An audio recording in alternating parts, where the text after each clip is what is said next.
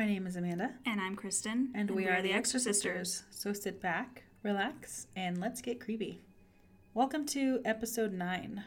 In episode 9, we are going to be talking about the 1968 classic, Roman Polanski classic, Rosemary's Baby.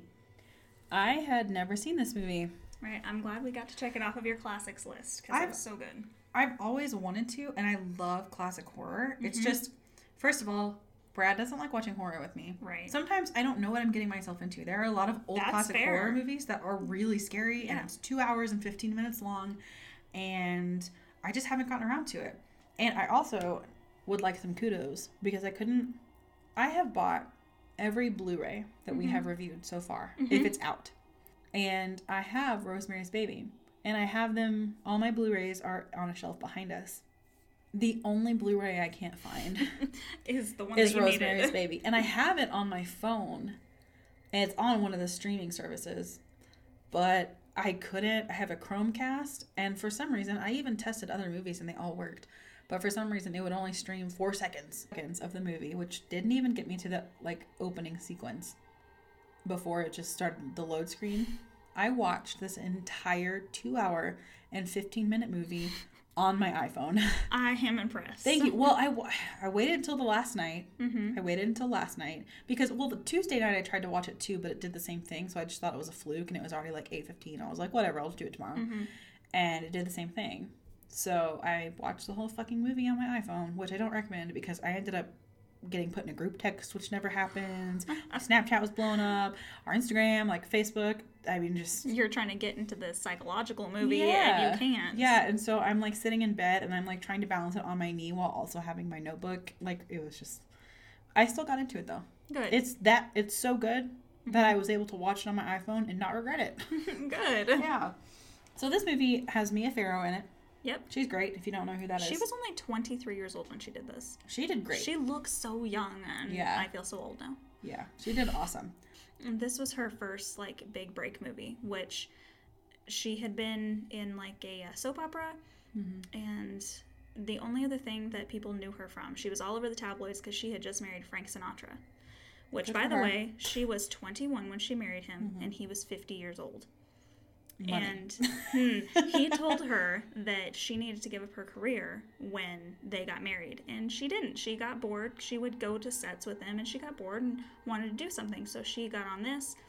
He served her divorce papers in front of the casting crew for doing this movie. Wow. Yeah. It worked out for her, though. It really did. He wasn't the center of attention, so I guess he had a little temper tantrum divorce, huh? Well, that was actually exactly it. Towards the end of Rosemary's Baby, it kept going because Polanski ended up with 4 hours of movie, and he didn't know what to cut. So this movie took so long to film. Frank Sinatra wanted Mia Farrow to be in one of his films. That he was okay with. Right. And Rosemary's Baby wasn't wrapping up, so he got pissed off and served her divorce papers when she didn't show up at his set to do his movie. Well, fuck him. Yeah, right?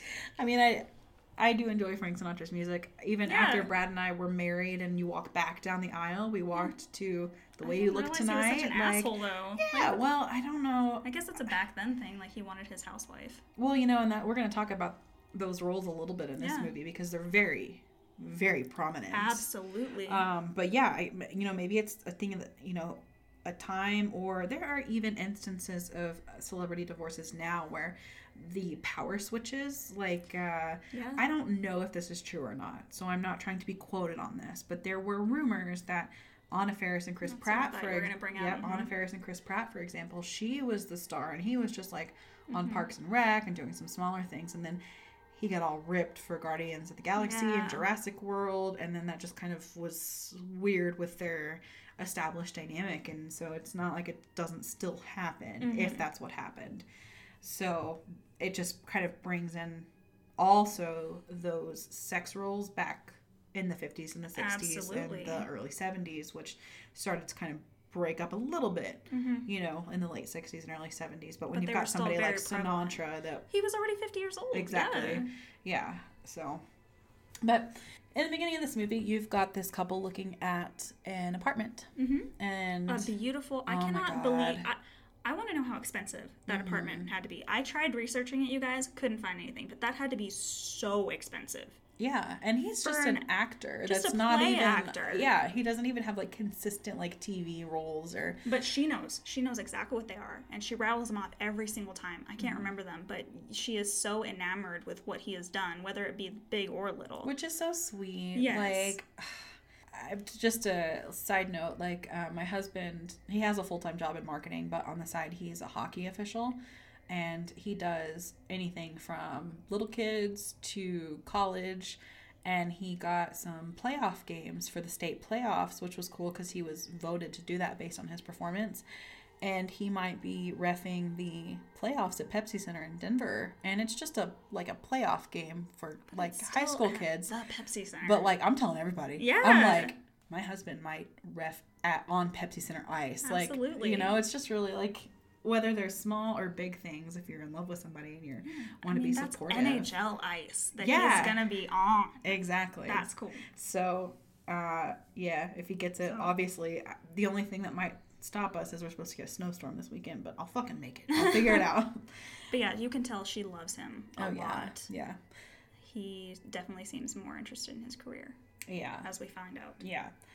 But it's convenient to have a woman at the house. I mean, your dinner's made, your house is clean. And they even note that this apartment complex is full of actors. So I'm sure that definitely pushes it for him. He's like, oh my God, I'm going to be closer to people that might be able to get me because he gigs. even mentions this is expensive. Like, it's a lot more expensive than where we're at right now. And then she's like, please, whatever. And then he's like, fine, but it's probably also that, you know. Yeah. But you find out that the previous tenant went into a coma for a couple weeks and then passed away. And they're like, you know what? That's fine. Her name is Miss Gardenia, and she was a gardener.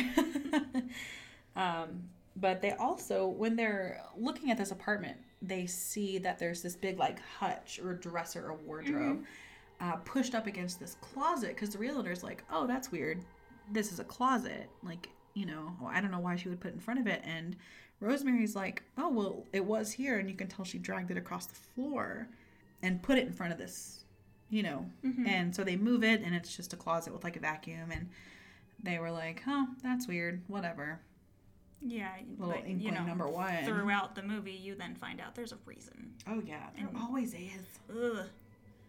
Yeah, as they're moving through, they're looking at all these rooms, and the realtor or whoever is showing it actually even asks them, so do you guys have any kids? And the guy flat out says really fast, he goes, no. And then she goes, we're going to. So you can tell right off the bat that family is not his priority. His career is his priority, whereas family is definitely hers. Yeah. They decide that they want it, and they're having dinner with their current landlord where they're at, and he's like, oh, I don't want you guys to leave. You've been such good tenants. He's so cool. I love his dinner conversation about, like, killings and stuff. I'm like, I would have dinner at your house every night. Because he tells them, you're moving into a weird building with some fucked up history, and he tells them that there were these trench sisters and that, like, 8 babies. Yeah, right? And that there was somebody named Adrian Marcato who did witchcraft. And the building is called Black Bramford because it's had such a horrible history. And in 1959, a dead infant was found in the basement wrapped in newspaper. So lots of shit has happened there, and they're just like, whatever, you know, it's been around for a long time. 2 stories revolving babies at this point. Yeah. So cut to them moving in, and nothing's in the closet but shelves. So she kind of opens it a little cautiously, and she's like, oh, okay, there are some shelves in here. And they're eating on the floor. It's kind of cute because they don't have any of their stuff there yet. Well, we did forget one thing. So part of what the landlord said before was that their apartment was part of a larger apartment. Yeah. So we knew that these were already connected at some point. And that will come into play later on. Yeah. And it's pretty cute. They're eating on the kitchen floor or the living room floor. It's a beautiful house. The fireplace is gorgeous. I mean, her apartment. You can definitely tell she wants to be that housewife. Like, she loves the house, and later on she talks about the fireplace, and she makes sure there's paper on all the shelves, and she wants the baby, and she wants that American dream. Every time she's at home and alone, she's usually working on interiors, the house, decorating. Yeah. And she takes a lot of pride in her furniture and, you know, all of those things. And it's so funny because she's like, hey, let's make love. I love that sex scene because it's so true and awkward, and they're just like whipping their own clothes off. They're not like all sexy and loving on each other. No, they're just like, okay, I'm going on over here, you're over there. That's what I wrote down. I was like, so they just like individually undress and they're taking their time, and he's like throwing his socks off, and it's like a whole drawn out scene of them just like. But it's like real life. Like that's what actually happens. It's like not like 50 Shades. I don't want to have sex tonight. I pinky promise we'll do it on Tuesday. Like, you know, exactly, right? If you schedule it, I'm tired. And they finally doing it on the floor. And they hear creaking, but they laugh it off because they're like about to do it. And so they're like, I don't really care, whatever. It's an old building. And then they're painting and they're decorating. And even for the 60s, like I love like the bright white walls she did. The apartment really is beautiful. And there's a shared laundry room. So they don't have laundry in their facility, but they have laundry basically in the basement of this building. And Rosemary goes down there and she meets this woman named Terry who is staying with their neighbors. And they're talking and they hear something break and they're like, oh, this basement creeps me out. And they're laughing and they plan to do laundry together quite a bit. And Terry says she's staying with the Cabots and she was a homeless addict that they just found and said, hey, come live with us. And they gave her this weird, like, charm necklace. And immediately Rosemary's like, oh, it smells weird. And they're like, oh, it's a special root or herb that's supposed to keep you safe. And then it cuts to the evening, and Guy, that's Rosemary's husband, they're just laying in bed, and Guy and Rosemary hear this weird, like, chanting in the next door to their bed. And they're just like, but it is clearly like a chanting kind of like. Right? I would immediately be like, we are never talking to them. Exactly. Jesus. And I'm assuming this would be a different night since they were already in bed, but it cuts to them walking around the city and they stumble on this scene. There's policemen and people standing around and they find the body of Terry, the one that she was in the laundry room with. And they say that she jumped out a window and it's like she was happy and starting a new life. And right, exactly. Was so thankful to them for having her. Yeah, it's kind of weird. Yeah. And the Castovits, that's their name. The Castovits come home and they're told she jumped out the window. And Mr. Castovits, whose name is Roman in the movie, says, oh, well, she'd get depressed every couple weeks. Like, and they're just not really that upset. Yeah, they're at just all. Like, oh, she's lived with them. You would assume they have some sort of connection with her. Right, of course. No. Rosemary falls asleep that night, has a weird dream. I didn't really get this, about like a nun yelling about something. It's supposed to show you that she's Catholic. Okay, I actually made notes about her Catholicism later, so that she's a faulty Catholic. So she grew up Catholic. She doesn't have any connection with her family now, and she's not anymore. Which, I mean, this was a 4-hour movie that that Polanski had to cut down. I'm sure there was more to that, and definitely in the book they explain more. Yeah. Minnie Castovitz comes over the next day, and again, Minnie is the one that Terry lived with, and she comes to thank Rosemary for being nice to her, basically, because they ran into him on the street when, you're just hanging out around Terry's body. And she's such a typical, like, nosy, old, retired lady. She starts walking around the house, showing herself around, asking about, how much was this? Right. Oh, look at that new table, which, by the way, looks so 60s. And I'm like, oh, that's a good point. I guess that did look new back then. Yeah. And Rosemary tells her that she wants to be pregnant soon. And Minnie's like, you have to come have dinner with us tonight, please. We'll see you there. We insist, da-da-da. So the guy gets home and she's like, I told them we would have dinner, and they're lonely old people. They just lost Terry, and so they're like, okay. Guy doesn't want to go, but they go anyways, and they talk at dinner, but then they start talking about organized religion and start asking Not happily about organized religion. They are very against the Pope. They are pretty upset about a few things. And Rosemary's like, obviously uncomfortable, and they mention, we made her uncomfortable because she's like, well, I was raised Catholic, She doesn't want to be confrontational, but she also is like, can we not? Exactly.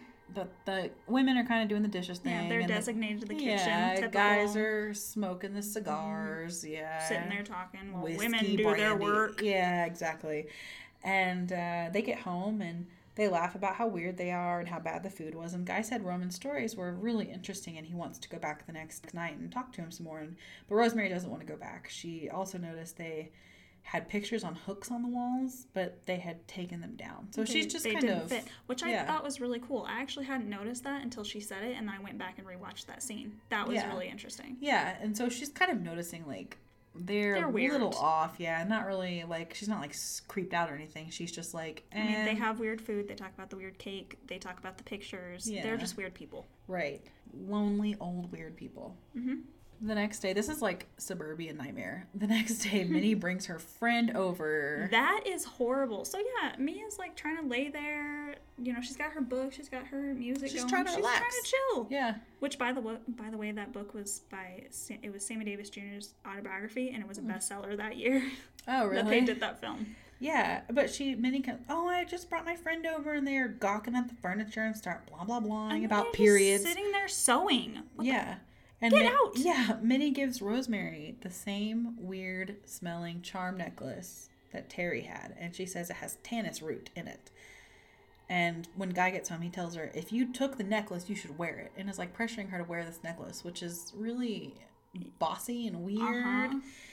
And Guy gets a call that night. He had lost a part earlier that you just kind of blow off as on they're struggling a little bit. But Guy gets a call that he got the part because the lead actor just woke up blind. I mean, we're jumping ahead, but he sells her out so fucking fast. Yeah, he really did. Literally, night 2 of hanging out with these people, he's like, oh, yeah, sure. Here, you can have my firstborn. Which is just another testament to how much more important his career is to him than her or their family or their life together. Like, come on, dude. Absolutely. And... you don't really even, at this point, you're like, Guy's just weird and bossy and has a weird hard-on for Roman. You know, it's just kind of whatever. But Rosemary cuts to her talking to one of her family friends. I wasn't sure if this was like a therapist or something at first because she's kind of talking to him like he's a therapist. But you find out later it's just a family friend. And his name is Edward Hutch. Or they call him Edward Hutch. It's like Hutchison or something like that. And that's the guy that they were talking to in the beginning. Mm-hmm. The landlord guy telling about the story of the apartment. Yeah, and she's talking to him about how Guy's up for all these parts and he's doing really well, but she's really lonely. So this is, you've kind of been feeling that she's been feeling second, but now she's, I'm so happy for him. I just am a little lonely. He's gone all the time and he's working and it's, hard being home by yourself all the time. Ironically, Rosemary gets home and there are flowers and Guy's just ready to have a baby. Like, she's been so lonely. And he's been, like, tracking the calendar. Like, he points out that it's circled, these are the best days to do it. After he didn't even care before. Right. Now, all of a sudden, she's like, you do? Yeah, like, and of course she's super happy. That's the one thing she wants. Yeah. And then I do love this, though. There's, like, it's baby making night. There's sexy music. Mm-hmm. They have a fire in the fireplace. They have, like, a little... like fruit plate or something and cocktails and they eat, like, it's nice. That's how you do it. And then as they're as they're like eating and like gonna fuck, like, they're at dinner by candlelight or whatever, the doorbell goes off and she's like, are you fucking kidding me? Not tonight. And Minnie just drops off some chocolate mousse. Which is super creepy. Yeah, I said it's Minnie and her annoying ass. And Rosemary... she drops off some mouse. Right? Rosemary says it has a chalky taste, like a chalky undertaste, and doesn't want to eat it, but Guy insists she eat it. Like, he's like, she went through all that trouble of making it, you're gonna eat it. Yeah, like, he gets really... she's not your fucking child, like... yeah. But he gets so pushy about it, and you're like, please don't eat it, and then she finally gives in, and you're like...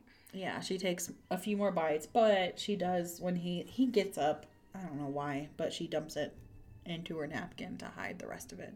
Which I'm so proud of her. She doesn't eat all of it, but she eats enough of it, and she gets faint and disoriented and dizzy, and Guy has to carry her to bed. He carries her to the bedroom. Mm-hmm. Like, it's so creepy. You're worried for her. She's... drunk or whatever she's acting right there that he says he thinks she is, and you're just like, cool, just carrying her to the bedroom to go make babies. Yeah, and she's clearly like out, and she starts dreaming about being on these weird yacht scenes and more Catholic stuff because the Pope's brought into it. And she thinks she's now in a swimsuit on a boat, but they're talking about being gay. It was a weird fucking dream sequence. She's naked on a boat. She's hallucinating and stuff's going on. So whatever was in that little mouse. Yeah. I keep calling it that because the Minnie calls it that, and she mentions it in her dream sequence. Yeah. And she's laying, and part of this dream sequence is she's laying down on a bed surrounded by old naked people whisper chanting and painting her body with what looks like blood or red paint. Yeah. And Minnie says as long as she ate the mouse, she can't understand or whatever. She's not gonna wake up or move.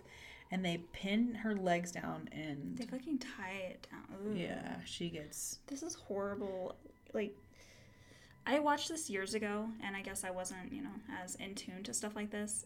This rape scene kind of really bothered me. Well, she gets raped by the devil, essentially. And she just getting raped at all. She's totally fucking out of it. Leave her alone. Yeah. Well, they want her to be out of it. I feel like there's other ways. I don't know, maybe just because I've seen other supernatural shows. There had to be other ways to get demon seed in her if you really need to do that, besides raping her that way. I don't think that was necessary. Well, and at the end, she, towards the end of this dream sequence, which it's not, she says, this is no dream, this is really happening. And then she wakes up. So you realize, you already knew she didn't take enough of it to not remember, but Minnie had even said that if she ate it all, she wouldn't. But she does know. She knows what's going on. Yep. She just kind of wakes up and is really disoriented and kind of thinks it was a dream. And she's got scratches all over her. Yeah. And Guy wakes her up the next day, says he had sex with her while she was passed out. And he didn't want to miss the night. And I literally wrote, fuck him. I have the creepiest quote that I've ever heard in my life. And he literally said that it was fun. Kind of fun in a necrophile sort of way. That is the creepiest thing I've ever heard in my fucking life. If someone ever said that to me, I would leave. That's horrible. That's in a necrophile sort of way. Even if it's your husband, they have no right to just have sex with you when you're not that's not an ownership kind of situation. And then to tell you it was fun in a sleeping with dead people sort of way? What the fuck? That's and she's creepy. Just like, okay. I mean, I would have done it with you tomorrow. She's that subservient woman who just kind of... Yeah, like we could have waited a day. She literally says that, we could have done it the next day. Yeah. So she goes to the doctor for pregnancy tests and blood work, and she finds out she's pregnant, and she's due June 28th. Which, by the way, she's due June 28th of 1966, which is 666. Right. Which, when they did the Omen remake, I don't know why I thought of this, it came out June 6th of 06. Ooh, that's smart. I like that. Yeah. Just a little satisfying moment there. So she's pregnant, and the doctor says that they want another blood sample because they didn't get enough for blood sugar testing. And she's like, okay, that's weird, but whatever. Which, once again, I'm sorry, I'm jumping around. No. But I feel like that proves that he is part of this devil-worshipping thing, to me. Mm-hmm. Like, he already wants another blood sample. I would be like, oh, I see. He's part of this thing, and he wants to... Maybe. To me, that's how I took it. We're going to get into it a little bit more, But she's like, okay, that's kind of weird, but whatever. Mm-hmm. She tells Guy, and he says he has to go tell Minnie and Roman right away. He didn't want to go over the first time to even hang out with these people, and now he's, super tight with them. Yeah.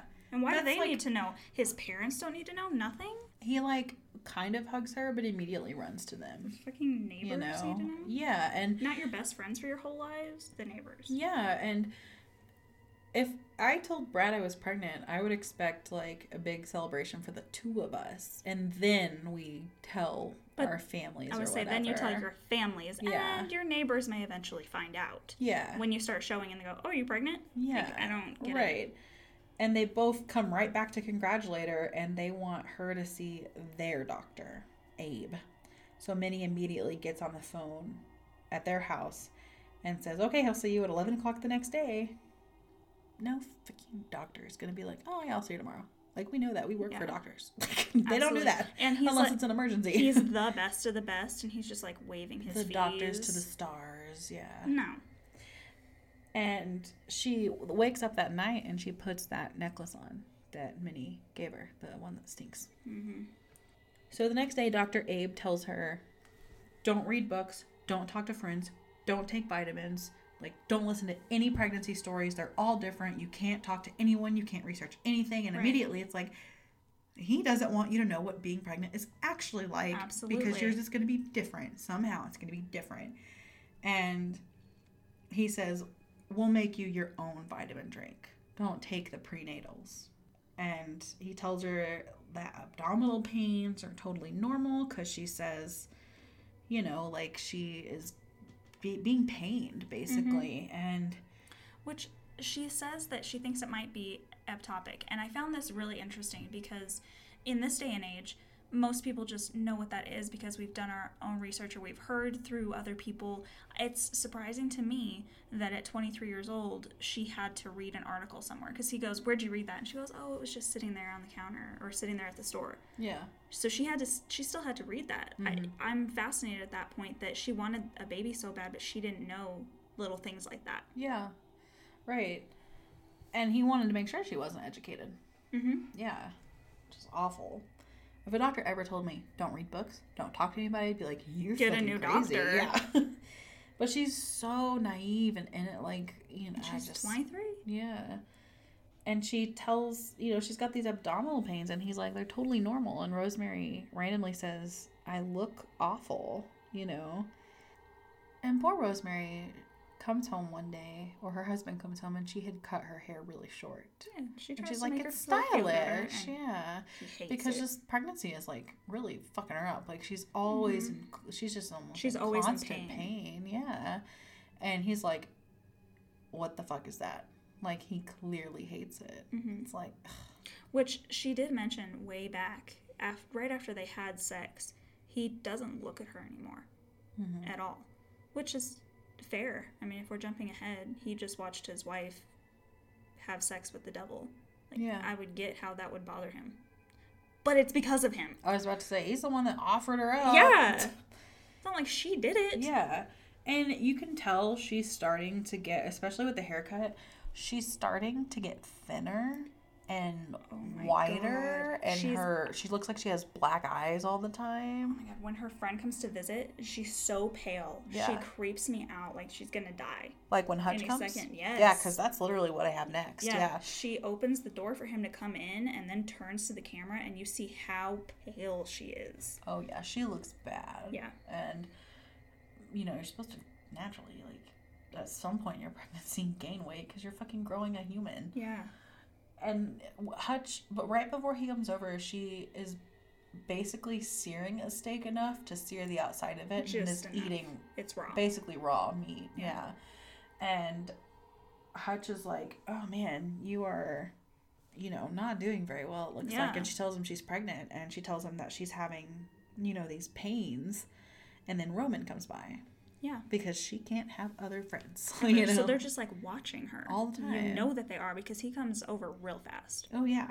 And when he comes by, there's a shot of his ear and neck region. And she sees that his ear is pierced. But it also kind of looks like she's got that raw meat kind of like look. You know? It's really weird and primal. But I wrote, she looks awful. I mean, the dark circles around her eyes just get worse and worse and worse and worse. I'm surprised nobody outside, well, they do, but, like, they're keeping her so isolated. Yeah, she doesn't go anywhere because she's so weak and so in pain all the time. They go grocery shopping for her. She doesn't have to leave the house. Yep.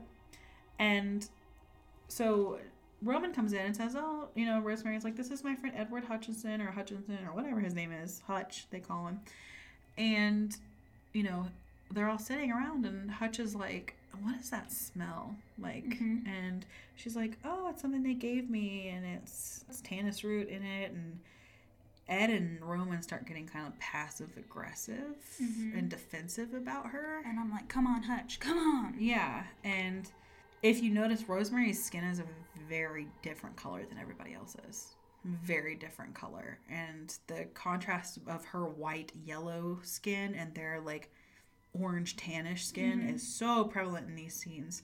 But Edward leaves, and Rosemary makes a comment to Guy that Ed said she looked terrible. So she knows, like, she feels really self-conscious about herself. So Ed calls back later that night and tells Rosemary that he needs to meet with her at 11 o'clock the next day. And it's really important that they meet. So next day, Rosemary goes to meet Ed, and she's still in pain. Like, she sits down on, like, a wall or something like that, a bench, and she's, like, clearly still in pain.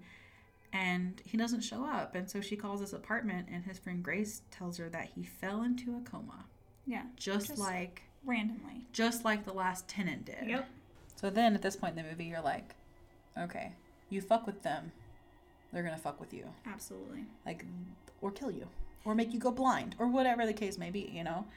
And Rosemary, she's alone in her apartment, and her pain is getting worse. And her doctor just keeps telling her, like, it'll get better, it'll get better. So she says, okay, it's got to get better, it's got to get better. Right. Like, at what point? She even sarcastically mentions that. Of, you know, the pain will go away. Oh, don't you know, in just a couple days. And it's been months upon months of this pain. Yeah. I made a comment that she's eating more nasty shit.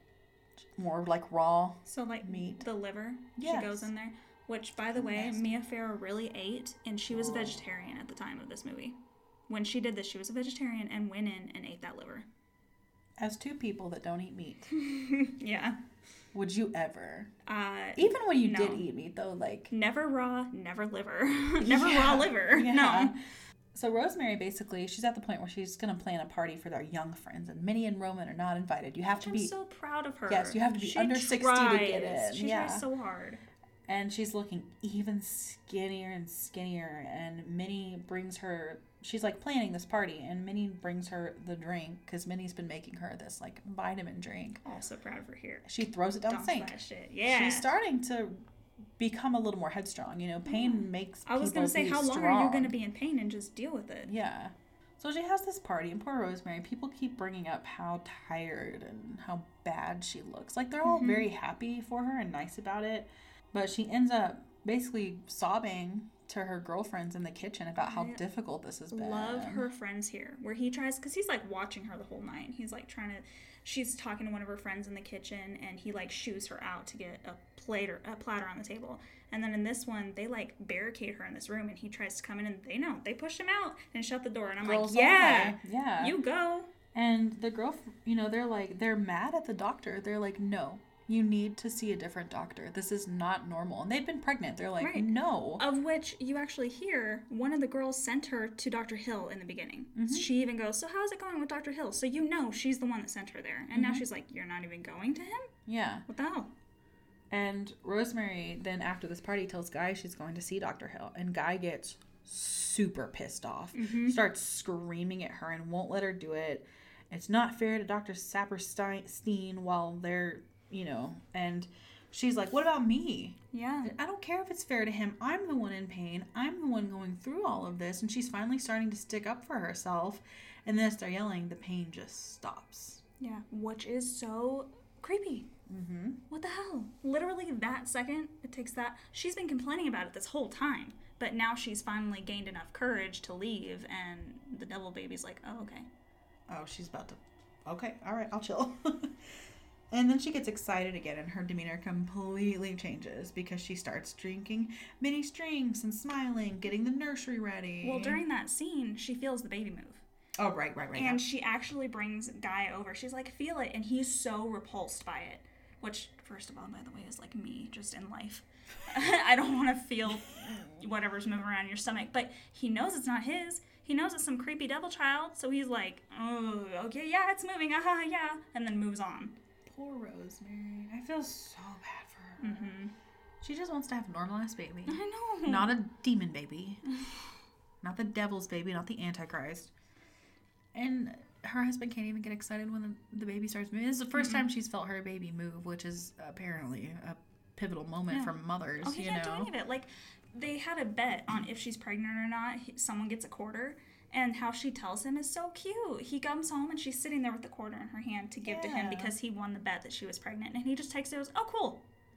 Nothing. No excitement. No nothing. Except, I gotta go tell Minnie and Roman. Yeah. But it has this, like, happy montage. You know, she's getting the nursery ready. The bassinet's coming in. All this. It's, like, happy-go-lucky again. Rosemary that we haven't seen for at least in, like, 45 minutes. And she gets a call that Hutch has died. And Grace, who's the woman that is at Hutch's apartment that she talked to previously, said that he left you a book. And this is at his funeral that she shows up late to, because I'm sure they wouldn't let her out or something, you know. Right. And Grace gives her this book, and she wanted to make sure she got it because Hutch had a moment of consciousness during his coma, and the only thing he said was, make sure Rosemary gets this. And it's an anagram. Yep, and we don't know what's an anagram, but something with the book is an anagram. And it's called All of Them Witches. And Hutch has underlined Adrian Marcato passage and highlighted devil's fungus and all these things that he figured it out. Right. Or at least got suspicious enough for the coven essentially to say, nope, gotta get him out. And which he must have done that research so fast, because it was a day turnaround. Yeah, where they put him in a coma. He immediately got suspicious of them. Well, and he was the one, I guess you caught that. I didn't realize it was the same person because I was probably watching it on my phone and missed something that told them that this building is he scary. already mentioned Adrian right in the beginning. You already know he's a history buff. He likes researching stuff, and he knows stuff about that building. And so Rosemary's reading this, and Grace told her again the name is an anagram. So Rosemary gets her Scrabble set out, and she starts spelling things out. Which is smart. I'm proud of her. Yep. She came up with comes with the fall, and elf shot lame witch, and how is hell fact me. Like, she's like, none of this is making sense. Exactly. But finally figures out Stephen Marcato, if you change that around, which is Adrian Marcato's son, is Roman Castevet. Yes. She has finally had a breakthrough. Yes. She knows. She's like, they're freaking witches. She tells Guy that she thinks he's still a witch and they're in a coven, and she says they use blood in rituals and baby blood is the strongest. And so she says, they want my baby. Right. She's perfectly on point with this. And of course, Guy is in on it, which hasn't been confirmed to this point, but there are enough things pointing to, if you are paying attention, he's being fucking weird. Absolutely. He's way too obsessed with these people. He's been and way too many too things pushy. Lined up. Yeah. Like, especially don't read because that. Give me the book. He wasn't pushy. I mean, it was the typical like power play between the man and the woman, but he wasn't that pushy in the beginning. I mean, even before they moved in. Granted, he wanted that apartment for different reasons, but even he let her do that. She's like, please, let's have it. Whereas this guy definitely would have been like, no, it's not happening. Yeah. And she says that her doctor, she doesn't trust the doctor. Art says, or she goes to her doctor to tell him this. If I had found that out, I would probably be suspicious of everyone, especially a doctor that wouldn't let me read books or take pills. Like, I would be like, okay, how far does this go? But she goes to tell her doctor that she doesn't trust them anymore, Roman and Minnie. And Art says Roman is terminally ill and they're traveling, so I won't have to get rid of him for you. Like, they'll be gone soon. And so telling Rosemary this stuff kind of makes her back off a little bit, which is what he wants. And so they cut back to, now that she's suspicious, this was, I'm sure, pre-planned. Like, let's pretend we're leaving and make her feel more comfortable. Right. Of course, you know. And so they're like, oh, we're going to travel. Bye. We promise, you know, we won't be here for the labor, but everything's going to be fine. Da-da-da. And she's like, okay, they're gone. I can breathe easy. But she gets back inside and Guy threw her book away, which she was not only sad because of the book, but because Hutch gave it to her. Right. And he's like, oh, I didn't even consider that. And she's just like, well, I wish you would have, you know? And then it cuts to Rosemary is just straight up walking through traffic. She's kind of like dazed walking through she's traffic. And she's... Which, by the way, that's a real scene. That was not set up. They didn't slow the traffic down. They didn't have, you know, stunt guys go through it. That was a real scene that Roman Polanski told Mia Farrow. She's like, I really don't want to do this. He's like, you have the padded belly on. Nobody's going to hit a pregnant lady. So he sent her into traffic, and none of the camera crew were brave enough to do it. So that's her and Roman Polanski on a handheld doing it. That's it. That's amazing. Because, I mean, today somebody would be texting and just take her out. Absolutely. You know? People get distracted. They're singing or Absolutely. whatever. Wow. Good. That's dedication to the craft right there. That's stuff right there that old movies can do that you can't do nowadays. There would have been such a, no, I can't do it. You're going to have someone else do it. I'm not going to. Yeah. Or lawsuits or whatever. OSHA, yeah. Whereas Roman Polanski is like telling little Mia Farrow do it, and she's like, okay, I guess you're right. Yeah. They're not gonna hit my belly. Right. And she walks to a bookstore to buy books on witchcraft on her own. So she's taking it. She's basically saying, okay, I'll figure it out on my own. And Rosemary calls the man that, when she gets back home, she calls the man that went blind. Because she read in one of the books that in order for a witch to put a spell on somebody, they have to have a possession of theirs. An item of clothing, jewelry, something like that. And she finds out that Guy has one of his ties. They traded ties or something, some dude thing, I don't know. and she now has figured out that Guy is involved. Mm-hmm. He took that tie to cause that actor to go blind, which is so terrible. Mm-hmm. And she knows it too.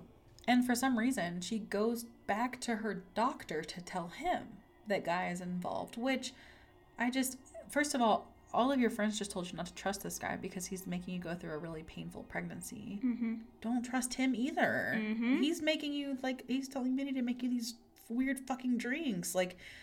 Clearly, you could tie it to him, too. Right. But she does here in just a second. She goes in, and the receptionist mentions, you don't smell like you usually do. You don't have that weird root or whatever. And she says, oh, yeah, he smells like it, too, sometimes. And that's when she's like, what? The doctor smells like that, too? And she's like, I gotta go. My husband's in the car, and she bails. She goes to call Dr. Hill, which was the one she was going to originally go to. And she's like, you have to see me. They're after me. Please, please. You have to see me. You have to see me. And he's like, okay, fine. You can be at my office at 8 o'clock or whatever, and I'll see you. So she tells Dr. Hill that witches are plotting against her. And she thinks that Guy stole Hutch's glove. Because when Hutch left one time, he was missing one of his gloves. And so she put together, he killed Hutch, and he made this actor go blind and all this stuff. And Dr. Hill says he believes her and that she should lie down and rest. Right. And she falls asleep, and she wakes up to see Guy and Art there. And they tell her that they'll institutionalize her if she talks any more about witches. So we had a little different interpretation. You think Dr. Hill is involved? I definitely think Dr. Hill is involved. He's already asked for extra blood from her. Mm-hmm. He now, when she mentioned, I forget his name, Abe, when she mentioned his name to Dr. Hill, he's like, wait, what? He peeked up very fast. He was very interested, which to me makes me go, oh, so he's part of this. And he's like, oh yeah, he's higher ranking in this. She's the one that they've been talking about on having the devil baby.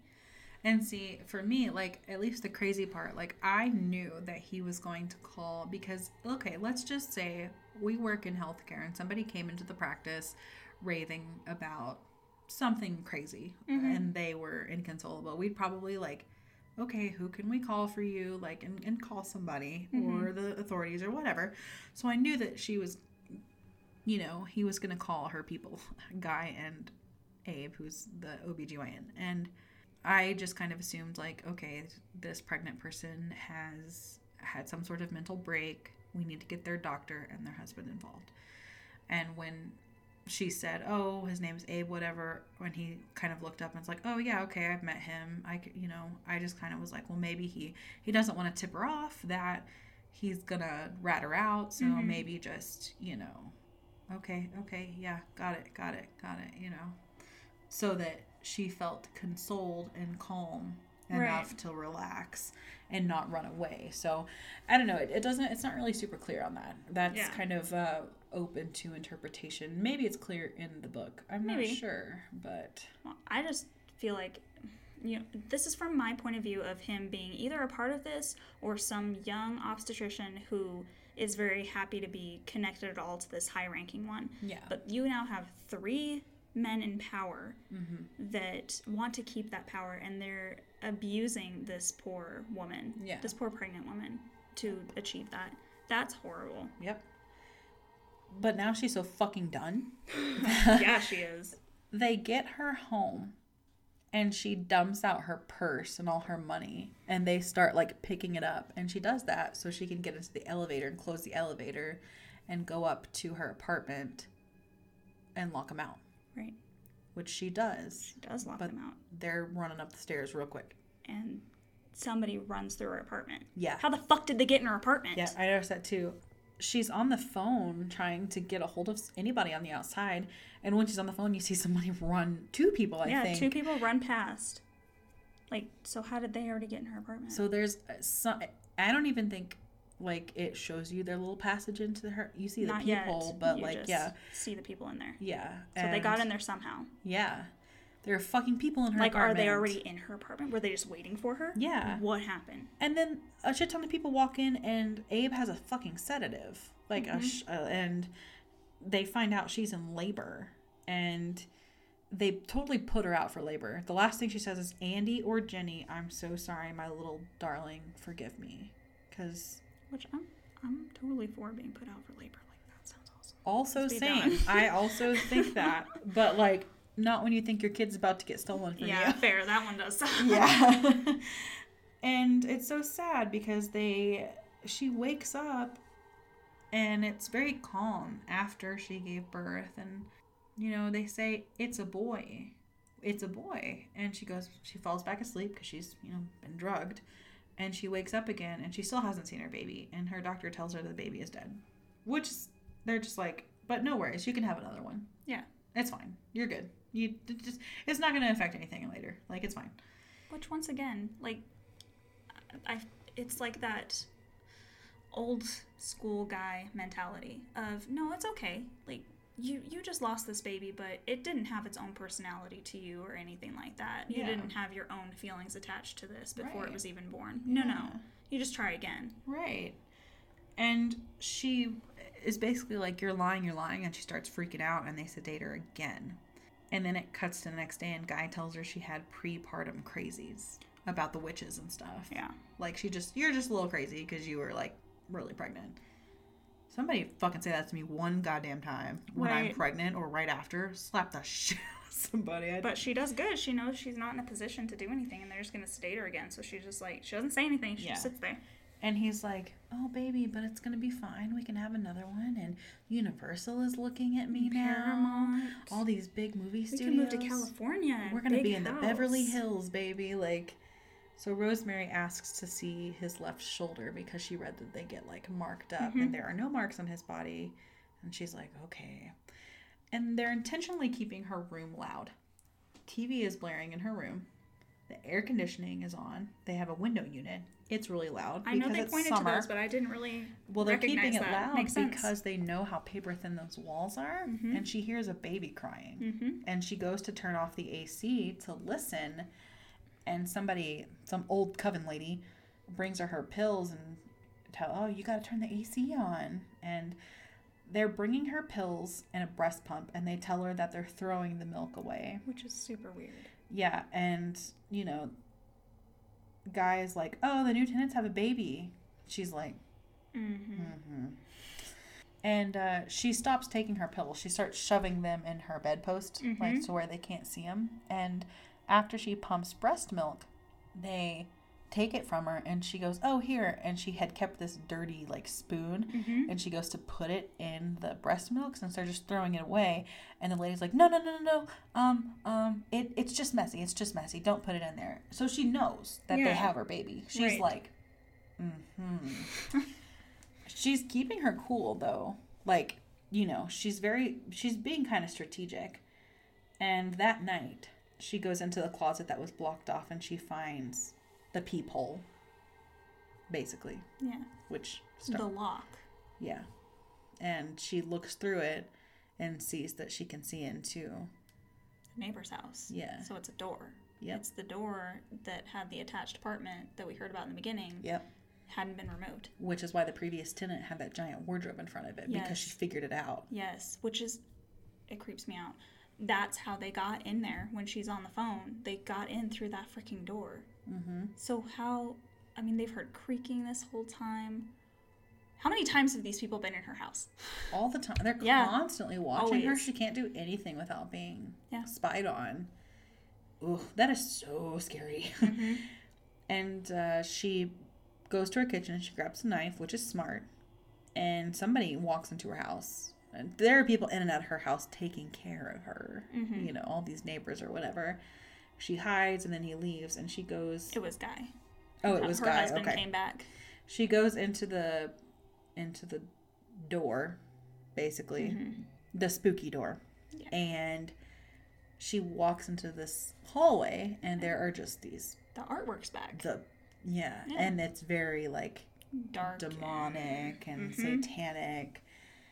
And she walks into this living room, basically, where all these people are drinking and laughing, and they're having like a social hour. Yeah. You know? She walks in holding a knife.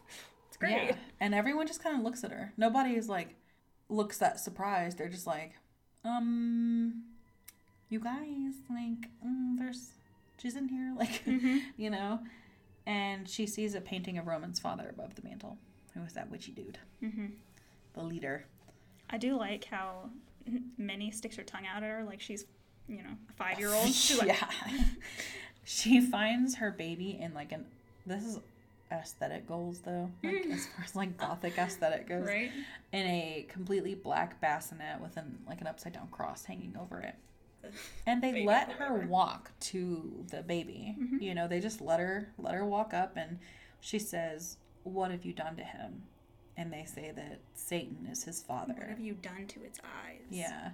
And then they're like, his eyes and his hands and his feet. Father's eyes. Yeah. And Satan is his father. She's looking at Guy like, no, he doesn't. And Guy's in the kitchen like wanting to throw up right now. Yeah. They say his name is Adrian, and then they start chanting, "Hail Satan, hail Adrian, hail Satan." This is where Guy's been the whole time, with this little social hour celebrating this little demon baby that his wife just gave birth to. And they tell her to be a mother to her baby. You don't have to join, but you can still be a mother. He needs a mother. No. Guy tells her they said that he agreed to it because they said that she wouldn't be hurt, and they're getting so much in return when all she wanted was a baby. And he flat out says, you weren't really hurt. She was hurt the whole time. She was constantly in physical pain. That is hurt. And the emotional and mental bullshit that this is, he's a fucking asshole idiot. Why would you ever continue to be married to him? Not only would... I guess you can't really go to the cops. They're going to be like, this lady is fucking crazy. But, I would change my name, move cities. I would figure something out. I would never talk to him again. Right. I would be totally scarred. And I honestly, I wrote, she's sitting in this chair, just totally in shock. And people, I said, little Satan starts crying. And she goes to rock him, and everyone gathers around lovingly and says, you are his mother, aren't you? My ass would have... Okay. This is going to sound really bad. My ass would have taken that fucking knife and accepted the fact, okay, they're going to kill me, but not before I kill that demon baby. When you see that it's got, Satan eyes and webbed feet or whatever, no. And doesn't this give you a little happiness, a sweet, thought of, not all babies look the same. They're not all perfect. It's like a sweet little message at the end in this dark, dark horror movie. Because she does. She goes up to it and just starts rocking it. And it ends with you just thinking, okay, she's going to mother this Satan baby because it's all she's ever wanted. And she gave birth, that's hers.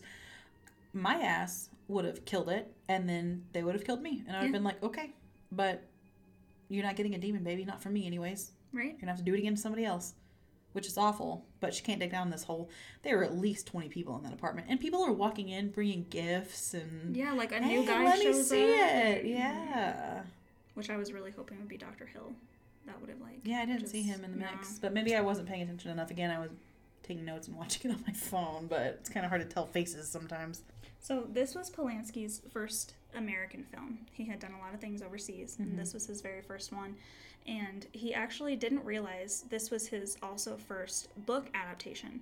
And there are critics who say that this is, and people just in the industry that say this is the truest to-book movie that has ever been made, because Polanski didn't realize that he could take any creative license. He literally, word for word phrases are from the book and the movie.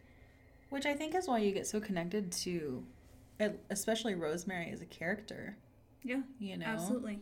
You feel for her the whole time, and you get so irritated and angry with these people that are being nasty to her or annoying or whatever, you know? Yeah. So he did change one major thing in the book, though. He was agnostic in real life, and this was very much a Catholic portrayal because she is a Catholic character. So he definitely changed a lot of things. He changed it from such a supernatural thing. Like, you don't see the baby. You don't see any supernatural stuff happen because he wanted to make sure that you could look at the character and go, maybe she was crazy. Left it open to interpretation. Absolutely. Because he felt like it would be a lie, him being agnostic, taking something as a religious portrayal. The author of the book actually did The Stepford Wives also, and he did a few other ones, but he definitely did that whole, are people crazy and what's this weird world thing. That was like his genre. Yep. Mia Farrow was actually Catholic in real life, and before she got into film, she wanted to become a nun. Well, this is very different. Right? You had the Antichrist in a movie. Yep. When she does the anagram for that book and she can't come up with something for the book title, it actually is an anagram. She just doesn't come up with it. Yeah. It is Hell a Cometh Swift. Oh. So it's coming. It literally tells her in the title of the book. Interesting. You found out some interesting stuff. I did get a lot of good facts for this one. So they thought that this film was cursed. Oh, it's one of those. It was. Because of all the Hail Satan that they say over and over and over again, they thought this film was cursed. One of the actors... They actually summoned Satan. Yeah. One of the actors ended up having gallstones so badly that he had to have emergency surgery. Another, the composer of the score actually ended up in a coma from a fall and then died. A coma? And then died shortly after. Ooh. And then, of course, we all know Roman Polanski's wife was Sharon Tate. Yeah, and if you don't know... Manson, the Manson family, yeah. Devil worship, they cut her baby out of her, stuff like that. So that's very similar to the film. Yeah, that's a little creepy. I could see how they would think it would be fucking cursed. Especially the Sharon Tate, Rosemary's Baby thing. That matches so well. Sharon Tate was actually supposed to be Rosemary's Baby. She was supposed to be Rosemary. But they wanted somebody more well-known for the part. And Sharon Tate wasn't well-known. At the time. Yeah, right? Unfortunately for her, when people hear Sharon Tate, it's not because of her film work. Absolutely. Poor girl. The devil in the rape scene, so he was actually completely naked. He had demon makeup on and those vertical lenses, but he was completely naked, and she was just laid up under him? He spent hours grinding on her for the scene, and then at the end, when they were done, Mia Farrow said that he was very polite. He got up, he shook her hand, he said it was very nice working with you, and she goes, thank you so much, and he left, and she just said that he was such a sweet guy. Can you imagine? Hey, I need you to do this part, and you're going to be a demon. You don't really have any dialogue. I just want you to dry hump this actress. Exactly. For like a day until we get a good shot. Yeah. Sign me up. Right. You're going to pay me to do that? Okay, right. Sounds good. I mean, I'm sure that's really awkward. Have you ever seen Love Actually? Yes. Like when they're like actors and they're just like talking and like that's what that makes me think of. I just love that he was it was a pleasure to work with you. Shook her hand and then left. I'm like, oh. Right in the beginning, you see a commercial that Guy, Rosemary's husband, does of Yamaha bikes. Mm-hmm. That was actually a real spot of a commercial, and Yamaha, for doing that, gave Roman Polanski and Guy, I forget the actor's name, but Rosemary's husband in the movie, Yamaha gave them 2 scooters that for free for doing that part, and then they just rode them around New York the whole time. That's what I would do. I really liked this movie. I am really enjoying the older movies. I think we have like Frankenstein coming up and some of the Universal monsters that I'm really excited about. Yeah, I was worried we wouldn't have much to talk about, but I'm finding more to talk about with the older movies than with the new ones. Yeah, well, especially when you look at them then versus now, there's first of all a lot to compare to, and you also see where a lot of other movies got their ideas from and their formulas The Exorcist, possession movies, things like that. Yeah, and this was even before The Exorcist. It was. This actually helped start the genre because people did they wrote things like that afterwards. Yeah, demons, Based on possession, devils, devils being inside people. Yeah. That makes total sense. Honestly, for me, The Blob, I think, is the only one I think I've given a 5 out of 5, but I'd give this one a 5 out of 5. I really liked this movie. I'd probably also do a 5 out of 5. It's really good. I love the older movies. And it's been so long since I've watched some of these that I'm going back, and as an older person, I'm going, oh, that's something I didn't catch before. Yeah. Oh, that's cool. Yeah. And some of these, like me seeing some of the classics for the first time, as a horror movie fan, I'm like, that's where this movie got that. Right. And like, and it's even better when we get to talk it out, because then there's nuances that I don't even notice, and I'm like, oh yeah, that's even creepier. Yeah, or like we started this podcast because we would have these conversations anyways. Like in the car today, we were on lunch at work, and we were talking about the doctors, and you were like, we shouldn't be talking about this right now. We're literally going to talk about it later. About this tonight. But it's so fun to like have these theories and talk about things. And a lot of these older movies, because a lot of movies nowadays will have to spell it out for the audiences, and that takes away some of the nuance to the movies, I think. And where like Rosemary's Baby and older movies, they didn't just spell it out for you. So I feel like it takes some of the rewatchability away from it too. Like Rosemary's Baby, you can rewatch it and find new stuff you didn't before. The Conjuring, no offense, I love it. Yeah. But I can put on The Conjuring and sew or read a book and still catch everything. Yeah, exactly. But with these, this was my first time watching it, but when I go back, I just thought I didn't catch that the peephole was a door. I was just like, oh, they're spying on her. Like, you knew that. I was watching it on my phone. I need to actually sit down and watch it on an actual TV without taking notes. But yeah, it's really fun to rewatch those old movies. Except for The Exorcist, I hate every second of rewatching that movie. I do it every year, but I hate it. If you have any scary paranormal stories you would like us to write into a short story, or you want to talk about a specific movie or have suggestions for us, please email us at theexorcisters@gmail.com. Our Facebook and our Instagram are both The Exorcisters Podcast, and you can find us on Twitter at The Exorcisters. Next week, we're going to have a special guest, and your luck just ran out. Till then, stay creepy.